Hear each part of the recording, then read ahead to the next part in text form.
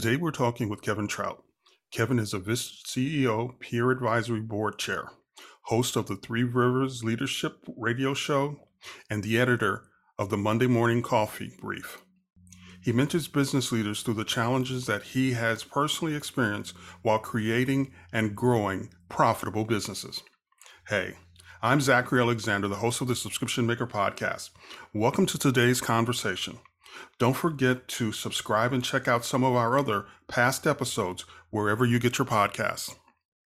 Few organizations have helped as many CEOs and founders reach their full potential as Vistage. It's a place where world-class speakers and subject matter experts regularly present in-depth explorations of C-level business topics. So we are talking entrepreneurship and the future of the creative economy. Kevin, welcome to the Subscription Maker podcast. Thank you, Zachary. And I really appreciate you inviting me on your show. Thanks so much. So what is Vistage? Vistage is the world's largest CEO peer advisory coaching organization in the world. We have 27,000 members right now in 25 countries, and we continue to grow and increase our ranks. It's a membership organization for business owners, C-suite executives, CEOs, any size company, and we coach them and we help them. I think there's two things that we deliver. One is we take their leadership skills from wherever they are right now, and we take them into the stratosphere, and we continue to develop leadership skills because leadership is a sacred responsibility. Second thing we do is we help these CEOs and business owners grow their businesses faster and easier with less risk, less stress, and a better work-life harmony.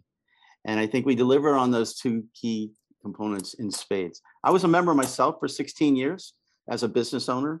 It was the single best decision I made and helped me to grow my business faster. I reached the maximum sustainable growth rate according to my banker, and we stayed in that zone for many years. And when I sold my company, I had an attorney in my Vistage group who negotiated this sale for me. I was very happy. So yeah, it was a great experience for me, and that's the gist of what Vistage is all about. Okay, now tell us what you really think. What does Vistage mean to you? Oh my gosh. I joined Vistage a couple of years after I started my company in 1996. I didn't know what I was getting into, but I felt lonely at the top. I know we hear a lot of that from Vistage members who join. It's lonely at the top. They don't always have the sounding board to bounce the really difficult decisions off of other people who actually understand what they're going through as CEOs or business leaders or entrepreneurs. And when I joined, I was blown away by the caliber of the speakers. I was blown away by the people that were in my Vistage group, really smart. I like to say humble, hungry, and smart, really smart people. And it really helped me navigate the challenges and the ups and downs of growing a business from scratch and into the, I grew it to 14 million in sales and 60 employees and 3 offices, and I sold it at the beginning of 2011. And it was a great ride. Vistage made it a absolutely fantastic ride. And I'm pretty passionate about what Vistage had to offer for me personally. But you have other passions too. So talk to me about the Three Rivers entrepreneurship community. What do you see your role in that community as? I like to say I'm a coach and a mentor. I really, and I'm doing it because when I was a business owner, I loved coaching and mentoring my employees, helping them to grow. And I think as leaders, we have an obligation to grow our people, help them to be more successful, bring out the best that they have to offer. And at Vistage and the community that we're in, I get to do that with a lot of different companies, a lot of different business owners and entrepreneurs. And so I get to continue to do what I really enjoy doing. This is my retirement gig, by the way. This is what I do in retirement. And as much as I enjoyed being a business owner, I actually enjoy this even more. So I think that answered the question. Absolutely. So, how is the Three Rivers community? I mean, the region itself. How is the entrepreneurship community faring these days? I would say they're doing very well. A lot of my members, they joined Vistage because their businesses were flat, and now they're growing faster than they ever thought possible. I have quite a number of members that are experiencing that. Vistage as a whole is a transformational experience, and they're experiencing unprecedented growth in spite of the pandemic. Yes, we all navigated the pandemic together. Some of my members prospered during the pandemic, some held on, some dropped 50%, but we all managed to survive, and everyone is back on the thriving. The economy is still doing really well right now. We're digging ourselves out of the pandemic hole. The economy is very strong. The couple of hurdles for sure, right, is the labor shortage. We don't have enough employees to fill all the or employable people to fill the vacancies. People are struggling to fill the vacancies. The turnover, the quit rate is pretty high, but that's going to slow down in 2023, and it's going to get less painful. And obviously, inflation and supply chain issues. We're all navigating those things, and I think that as a whole, we're able to support each other in a way that I think is not doable outside of the community that we have. I remember I was a member myself back in 2009 with the Great Recession, and I remember everyone in my group was down about 30% in their business. I was only down 19%, and so I felt lucky. And at context and perspective of understanding where we were and how we were going to support each other to get through it, which we all did. I think it brought us closer as a Vistage group. There was 18 members in my Vistage group at the time. We supported each other, and I think I'm seeing the same thing during the pandemic. These people have gotten very close. They're very supportive. They're helping each other be able to navigate these really tough situations that we're faring. But we're going to get through this. That's the good news. There's light at the end of the tunnel. It's not a freight train. So, what should community leaders be doing that aren't faring as well? What kind of things can they do to help their entrepreneurship community and general community at large, business community at large? Well, I think, navigating some of the challenges that I just mentioned, there are some things that they could be doing and should be doing if they haven't considered doing it at the moment. Obviously, the talent shortage, the turnaround, employee turnaround, where you've got people leaving and you're trying to bring people in. It's not just about hiring; it's about retention as well. And I don't think business leaders putting enough emphasis on the retention of the quality or employees that they need to retain. One of the ways that we would encourage them to retain their top talent is to invest in their personal professional development. They need to bring these people in for training. They need to sign them up for leadership training. There's a lot of leadership training opportunities out there. If you invest in your people, they are much more likely to stay with you in spite of a job offer that would pay more money, because you're investing in them. We're asking, as employers, we're asking our employees to invest in our company, but what are we doing to invest back to them? I don't think we're doing enough of that. We really encourage that in Vistage, and I'm seeing more and more Vistage companies taking the time and spending the money to invest in leadership training, leadership development, other skill development. That, to me, is one of the key things that they should be doing, because it's going to make a big difference in retaining their top talent and attracting new talent. When you can say, "Hey, these are the professional development programs that we offer all of our employees, and when you come to work for us, we're going to put you in this program or that program, and we're going to work with you. We're going to train you. We're going to develop you." Oh yeah, as a prospective employee, that means more to me than the money. So I think that's my number one answer to your question. Yeah, I've heard other people say that it's better to coach people to do on what they're doing well and help them do it better versus spending a lot of time telling them what they can't do or what they haven't done right. Yeah, for sure. I totally agree. And we as leaders need to invest in ourselves. We need to do more to invest in our own leadership skills. This is a different employer-employee environment today than it was just 10 years ago or even 5 years ago, if you think about it.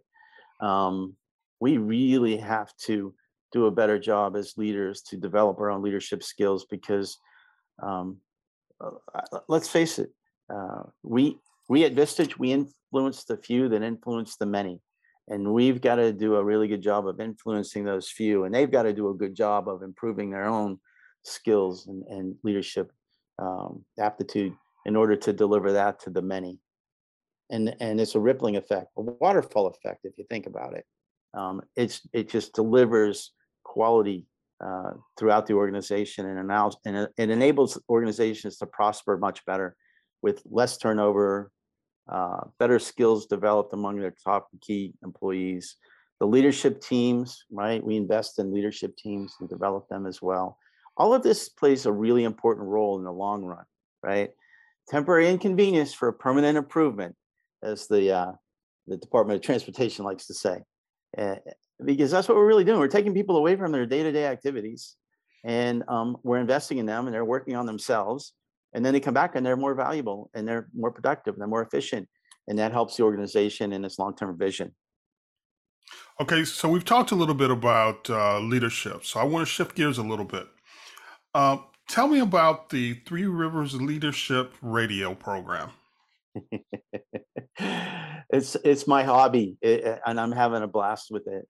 I actually went to college originally to get in broadcast journalism, and of course I got distracted. I fell away from broadcast journalism and ended up majoring pre-law and business, and then I had a wonderful career in medical sales. Now I'm back, and I get to be on the radio, which is what I went to college to do in the first place. I just spent 40 years in a Slight parallel delay, universe. it's just a slight detour. Don't worry about it. So that's and so when the opportunity came my way, I'm like, oh my gosh, this is great. Fate landed in my lap. So my goal in the radio show is to really put out to the audience, hey, people that are in high levels of leadership and businesses and organizations around our city, they're real people, right? And so my radio show, really, I'm trying to dig into what's their background, where are you from originally, where'd you grow up, where'd you go to school, how'd you get into the business that you're in now, what does your business do? Let's talk about your leadership style. What does that look like? And I ask about company culture. What would not what you think your culture is in your company, but what would your employees say about your culture? And one of my favorite questions to ask is, if you were to give a commencement address to a class of graduating students, what would your message be? And I absolutely love the diversity of thought that comes in the form of answers to all those questions, but that one in particular is one of my favorite. And so my goal is to really get the message out that these are high-powered, high-performing CEOs and entrepreneurs and C-suite executives, and they're real people, and they have a leadership style that looks like this. And this is what real leadership looks like. It's just there's a big difference between leadership and management. And if you ever listen to any of my radio shows, the ongoing theme is, I despise micromanagement. I despise it. It's so unproductive. It's so counterproductive. And yet I work with several micromanagers in my career, and every time I ask that question of any of my guests, I can see their face just drops, and it's like their face turns pale, and they go, I'm remembering those days right now, and it feels like I was suffocated. It was, and so my goal is to really share. One of the goals is, look, micromanagement is a horrible way to manage. Real leadership is empathy. Real leadership is growing your people. Real leadership is supporting them, giving them the tools to be successful and getting out of the way, and helping them along the way to decide what are the right things to do. Along with micromanagement comes the perpetual fault finder. They typically coexist in the same person. And perpetual fault finders are always looking for something wrong when you do something right. And I find it interesting that when you really listen to them, when something goes really, really well and they can't find anything wrong with what happened, they default to one famous line. Yeah, but what took so long? Which to me is like, that's a slap in the face of success. That demoralizes your employees. That, they're no longer engaged. They're going to find another job. We can't afford, as leaders or business owners in our world today, to allow micromanagement and perpetual fault finding to continue to exist in our organizations. It's a death sentence to the organization. And we really need to move people across the spectrum from managers over to the leadership side and teach them how to be real leaders and teach them how to be empathetic and how to be learn from their mistakes, right? One of my famous lines in my company was, everyone's allowed to make mistakes. You're just not allowed to make the same ones twice. What did you learn from it? How are we going to use it going forward so we don't have the same thing occur, regardless of who works here? It's not about finding fault with the individual. It's about talking about the event that didn't go right, analyze it. What did we learn from it? And to me, that's a positive experience. And I tried to leverage that with my company. It worked well. It worked very well. And I learned that when I was 17 years old. So it stuck with me. Anyway, did that answer your question? That was a Absolutely. I want to take a little tangent. So was the Three Rivers Leadership Radio Show, was that a response to the Great Pause? I don't know. I was invited to co-host the show with somebody that I knew that worked at the radio station. And because I had so many there's 380 Vistage members in my city. These are all C-suite executives, business owners that the radio station wouldn't normally have access to. Okay. And so when I was asked to co-host, I said, well, I have plenty of Vistage members that we can bring to the table and get in an interview. And I think we just finished our 60-second episode, and the vast majority of them are Vistage members. But I also look for people outside of Vistage that have unique stories or unique businesses and leadership styles that I recognize as very powerful. But my answer to your question is I kind of fell into it, and then it's just grown to be something just I think really awesome. And I think that a lot of the people who are interviewed on my radio show get a lot of value out of it because their name gets recognized in our greater business community. They get phone calls for people who are interested in finding out more about what their company does, right? And so it generates leads. But I think we started that, I don't think as a result of the Great Pause. I don't know if that answers your question, but it was helpful during the pause. Some of the questions are, how are you dealing with it, with the pandemic? What's it like right now? So we do share that, and that's part of some of the radio interviews, because I think that's also helpful for able to get that message out to the community. Did that answer your question? Yes, absolutely. So how do you and Vistage, how do you guys get the attention of so many busy CEOs? I can tell you that the way I do it, it's mostly referrals. It's by invitation only. Vistage members who are gaining a great experience as Vistage members want to bring in more people that they know. I think every business leader has a network of 20 other business leaders on the average. Well, out of those 20, there's 2 or 3 that they think should be in Vistage as well. And they bring them to me. I think that's the main part is referrals. Really, it's an invitation to come and explore Vistage. And if you get value, great. If you don't, that's okay. And I think the other part, that's probably 90% of referrals by invitation. The other 10% is just connecting on LinkedIn for the most part. I think many of us in Vistage are very active on LinkedIn with content around leadership and business topics. And I certainly advertise my radio interviews on LinkedIn. And I get people saying, hey, I'd like to connect with you. I'd like to learn more about Vistage. Absolutely. So for me, that's the most part. Cold calling doesn't work today. Now, like all coaches and mentors, you probably from time to time get pushback. So how do you get CEOs to make small changes that are necessary, or make these small changes that are necessary to get the ball rolling? Do you have any special tricks? Within within the Vistage community, like you're talking about one of the members that needs to make a small change in their Yes, business. yes. Someone's coming in, they're brand new, they're not quite sure how, but you just know if they just made this little thing, they just made this little change, they would start to see value pretty quickly. There's a long answer to this. And I don't want to make it real long, but I can tell you that as a coach, we're not there to provide all the answers, and we're not there to tell them what to do. In Okay. fact, I think my philosophy is never tell somebody what to do until you ask them what they plan on doing first. And so our goal is to really ask questions, right? And help them really sort of unload on what the issue is or what the challenge is that needs to be addressed. And then we ask, very deep questions about what will it look like if you get this done? What will it look like if you don't do it? What's the outcome that you're hoping to achieve?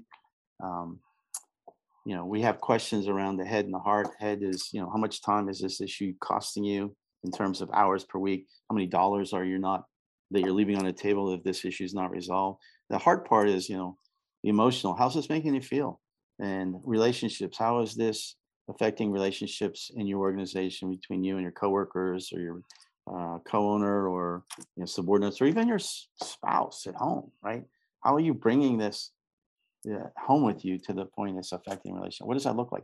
Okay, now you've got a picture of what it could be versus what it is, and what is and the powerful meaning behind that. Then you got to get them to decide, how are you going to make the change necessary? What will be the steps? And we have a proprietary process that we use. We call issue processing. Somebody brings their challenge to the group, and we will ask clarifying questions to figure out is that the real issue, or is that just a symptom of something much deeper?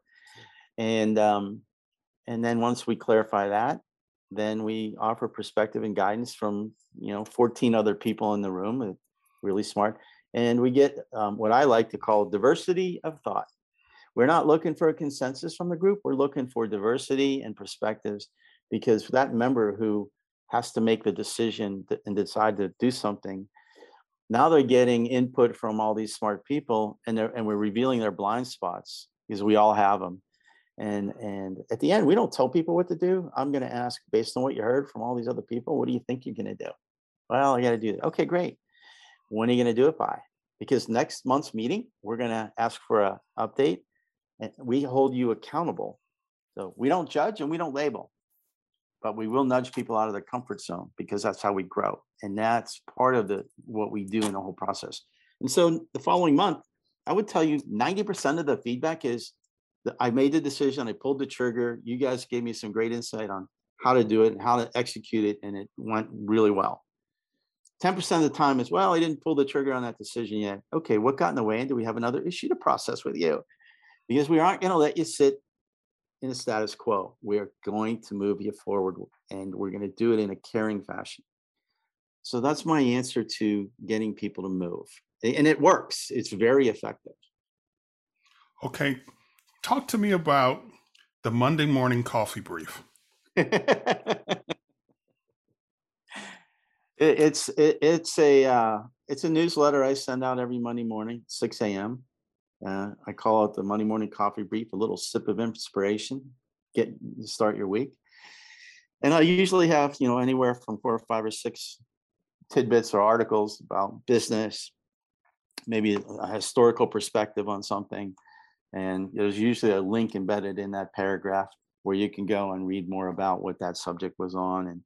And that covers all kinds of things. We talk about the Great Resignation. We talk about hiring and retention. We also have there's another section we call Econ Recon, which is what's the economic outlook this week? And we follow 2 key people, ITR Economics, which is the Institute for Trend Research, where they have a 97.8% accuracy rating in their economic forecasts. And then we follow Dr. Brian Westbury, who is sort of the guru for all of the wealth managers, financial advisors. Those people look to him, First Trust. And I always have something from both of those entities on what's happening right now today in the economy and its analysis. So when you look at the economy, right? People can throw out facts, figures, and data, but what you need is context and perspective. And that's what those two entities do, ITR and Dr. Brian Westbury. They add the context and perspective to the facts, figures, and data so that you can understand what's meaningful and what's not, and all of the noise that's out there. And I think that's one of the most important parts of my newsletter. It's on a weekly update. And it's really it's meant to go out. It goes out to all of my members and anyone else that's asked to be on the mailing list. And I get a lot of feedback. People say I get so much content, so much value out of the content that you put in this newsletter. I'm like, that's great. It's just another method to reach out and touch the C-suite executives that are in our community, to give them. They don't have to read every article. They'll pick one or two or whatever. Usually the economic ones, they always touch base on that, and they come away with feeling upbeat, right? Gets your week started on a positive note. Now, most people say that newsletters are dead and you shouldn't go that route. But I've been following Alex Grant, who she's got a newsletter out called They Got Acquired. And she was the content manager, the person responsible for content of the Penny Hoarder. So now her new site is really about small, or what I'm starting to call niche exits. Mm-hmm. So these people are putting together, niche sites. They're putting together niche businesses that are highly focused, and then they're being acquired by private equity companies. Private equity company, in order, as they're building out their portfolio, they're acquiring these niche companies, because they're very focused. So I'm kind of curious, are you seeing the same thing too? Absolutely. What you just described is very similar to what I went through. I was a very niche medical equipment distributor. I had equipment, it was really patient safety equipment, and I got acquired. My company got acquired by a much bigger entity, which later got acquired by a much bigger entity. I think private equity is involved in that. I see a lot of it happening right now. These niche companies. If you're a niche player, your margins are typically a little bit better, right? And I think you don't want to be in a commodity market if you can avoid it. But these niche players are filling a void. They're solving a pain point, and so they're very valuable. And there's a lot of money out there in the system right now. When I say there's a lot of money in the system, these private equity firms are sitting on a ton of cash, and they need to invest it somewhere. And so to service their need, they're looking for niche companies to acquire and add to their portfolio. And I know several people that work in those types of PE firms, and that's what's happening right now. They are on the path to acquire, right? And that benefits the founder of the niche company. Absolutely. Right? They can exit. Usually there's more than one offer that comes out, and so they can either sell and start another business, or they can retire if they're at that age point or wherever they are in their professional career. And the private equity firms not only have a lot of cash to acquire, they have a lot of cash to invest, because they don't buy the company for what the company's doing right now. They buy the company for what they can do with it once they own it, and what amount of money will they commit to investing in it to get it to where they believe they can get it to. There's a lot of money on both sides to buy and to invest. A ton of money out there. As we start to wrap up, Kevin, is there anything you wish more people would ask you?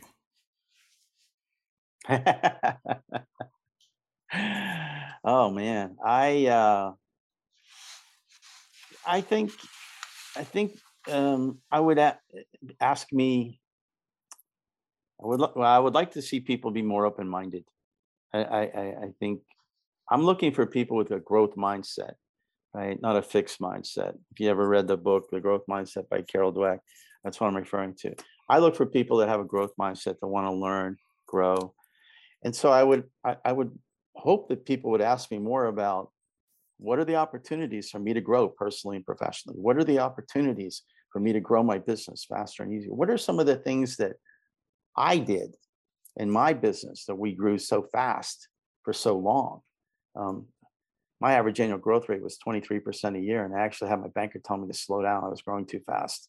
They said maximum sustainable growth rate for a distribution company is between 20 and 25% a year. And I was exceeding that. And he said, you're going to outstrip your cash flow. I said, well, yeah, that's why I'm coming to you for a bigger line of credit. And he said, no, you get that growth under control and we'll lend you money. I'm like, that wasn't the answer I was expecting. But if people were to ask me, how did you grow your business? I have tips and tricks to help people connect with prospective customers. How do you connect with people who have a need for your product? I have a sales training program all around that. I wish people would ask me more of that because I have a lot of things that I did in my business that worked so well that I would love to share. I think that's probably, when all is said and done, ask me how it's done and I can tell you. Right. So is your sales training program available online? No. Anybody interested, just reach out to me. You can Okay. find me at kevin.trout@vistagechair.com. I do mention on my LinkedIn profile. I call it the bigger and better deal, BBD approach. Okay. And it includes how to connect with prospects. And I've been through many sales training programs. I like Sandler, I like customer focused selling, but they never talk about how to get in front of the buyer. What they do is, once you're in front of the buyer, here's what you do.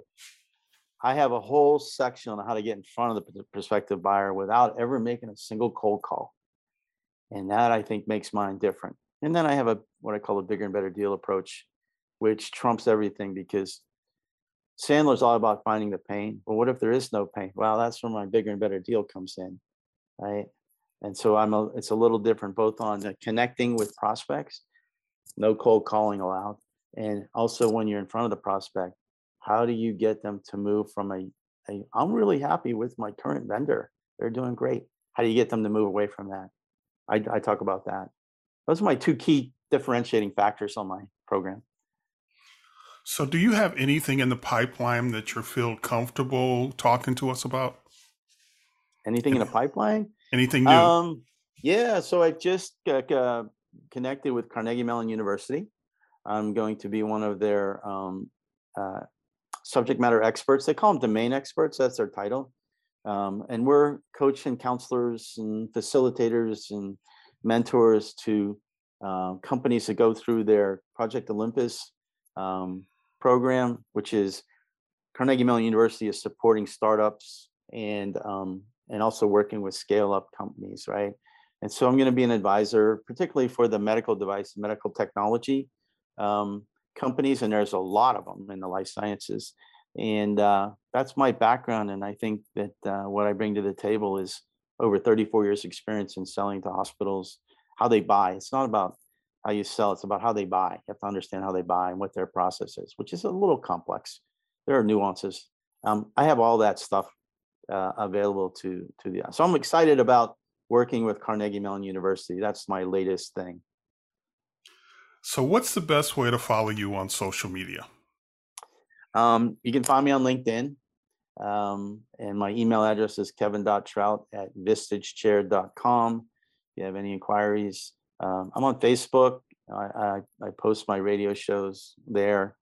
Don't have an Instagram yet, but I think that's coming next. And I'm also putting together a website. Right now, there is a landing page for the Three Rivers Leadership Radio Show, which has all the past episodes. That's threeriversleadership.com. So you can find me there as well. Kevin, thank you for joining us on the Subscription Maker podcast. Oh, you're very welcome. Thanks for having me. This is your host, Zachary Alexander. Please join us next time as we discuss what it takes to run a subscription business.